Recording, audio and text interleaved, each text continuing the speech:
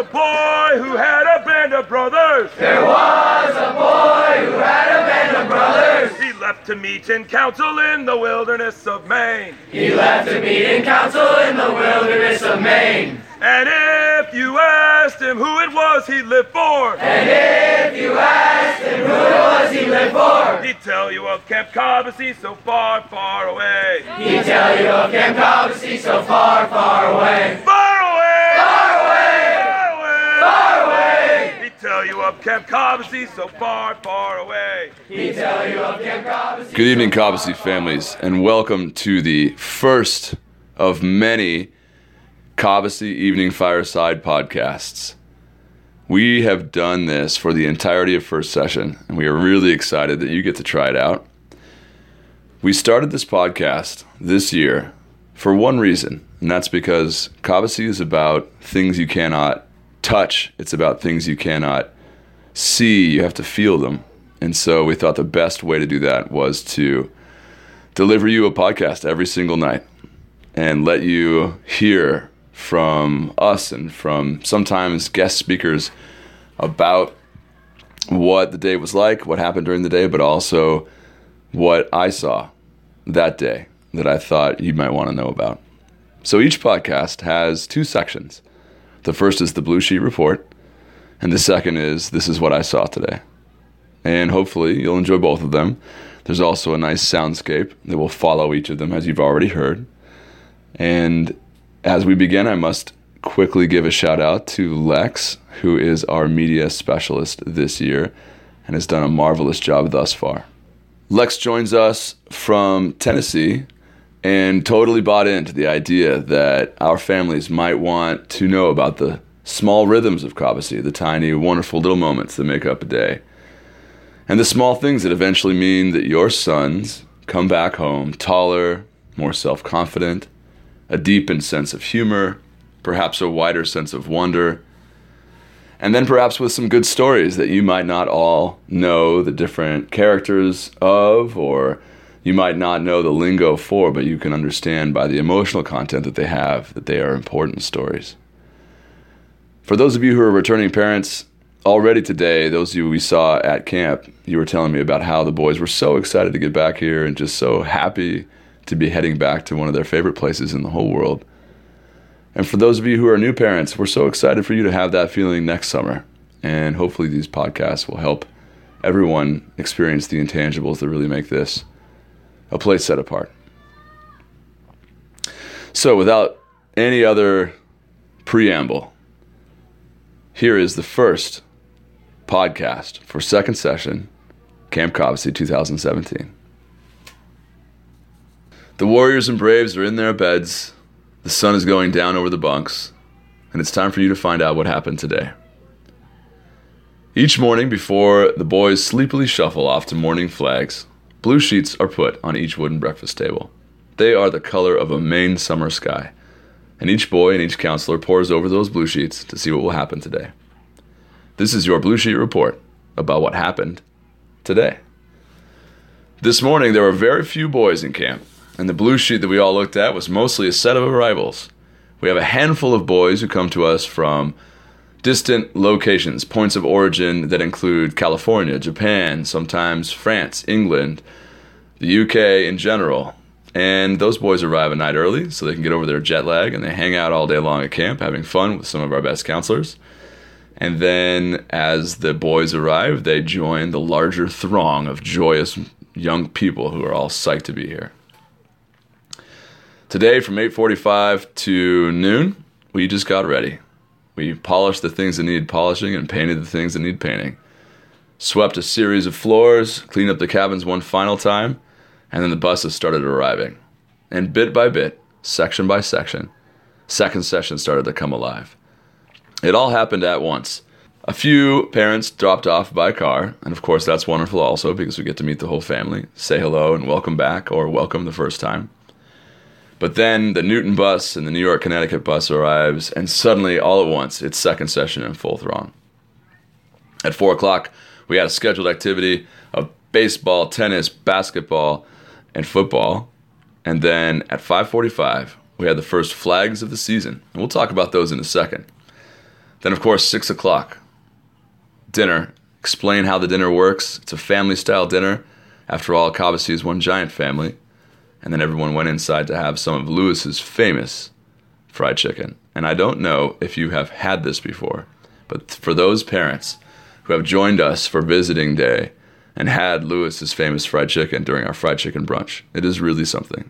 I really love to eat, and I really love food from all over the country and the world. And I can tell you, with no sense of hyperbole, that Lewis's fried chicken is the best fried chicken I've ever had.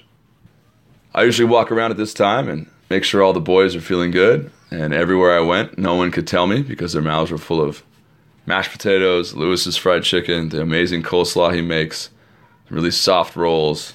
It was a good first dinner.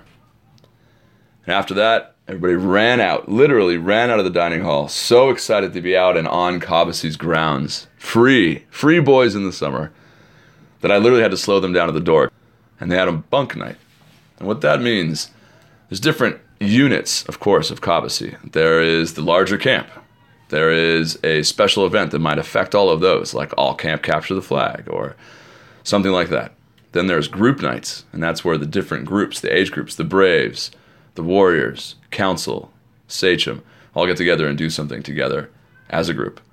And then there's my personal favorite, which is the bunk night. And that's because Cobbossee makes stories that everyone can be part of. It's a place where everyone's included. And the first one of those stories must include the bunk.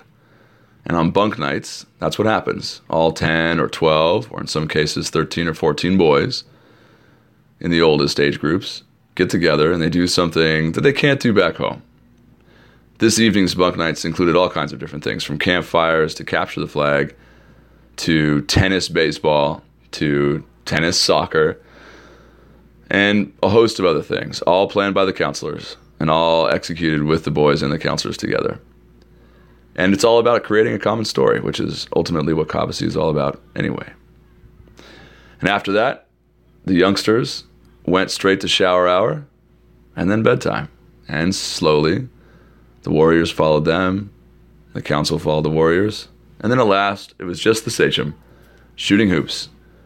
In fact, a few of them are still doing it as we record this. Happily shooting hoops. They've been here so many years, who knows, countless years amongst them all. So excited to be back again. On Griff's court, under the lights, a few moths circling each light. And that, ladies and gentlemen, is the Blue Sheet Report for day one of second session.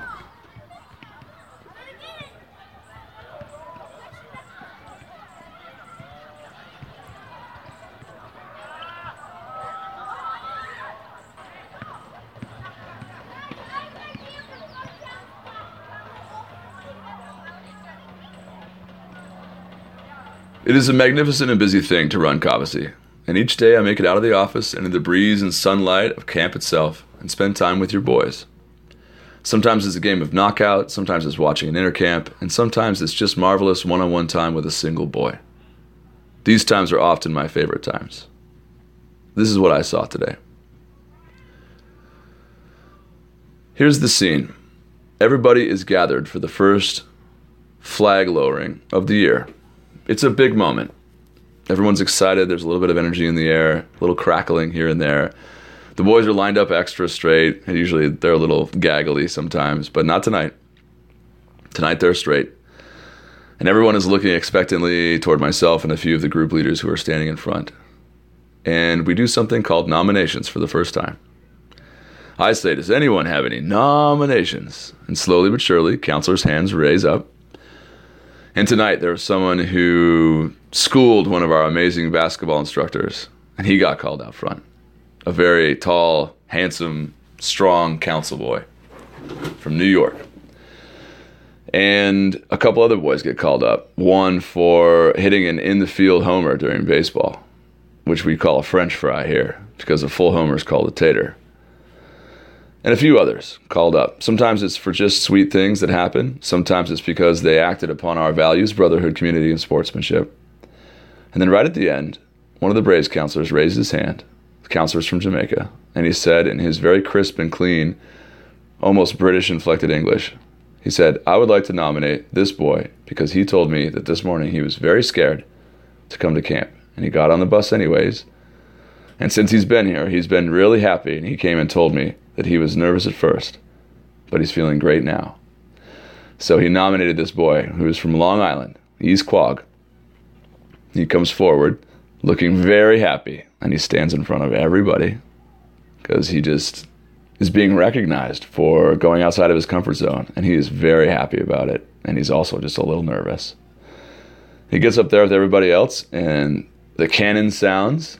We have a cannon that goes off every evening. Everybody jumps a little bit, which is always the case, the first cannon. And then all those boys, different ages, 14, 12, 10, 9, there may even have been a 7-year-old in there, take down the American flag and they fold it up, teach them how to do it. And at the end of that, walk back to their lines to go in for dinner. And I watched this little boy, his first time at Cobbossee, give everybody in his line a high five. And he looked so happy, his little face grinning ear to ear. And that Jamaican counselor looking down on him with pride, as they do. And it was just a wonderful example of what happens when a boy is surrounded by excellent examples, but also the warmth of comrades who have his back and are good to him, what he might admit, what he might be recognized for. It was a good first step for what I know is going to be an excellent session for that boy and for all the boys. And that, families of Cobbossee, is what I saw today. So that ends our little informal podcast for yet another glorious day at Camp Cobbossee for boys. Your boys will go to sleep tonight with steady counselors watching over them, nodding off, surrounded by their friends, loons sounding on the lake. All is well in this place set apart.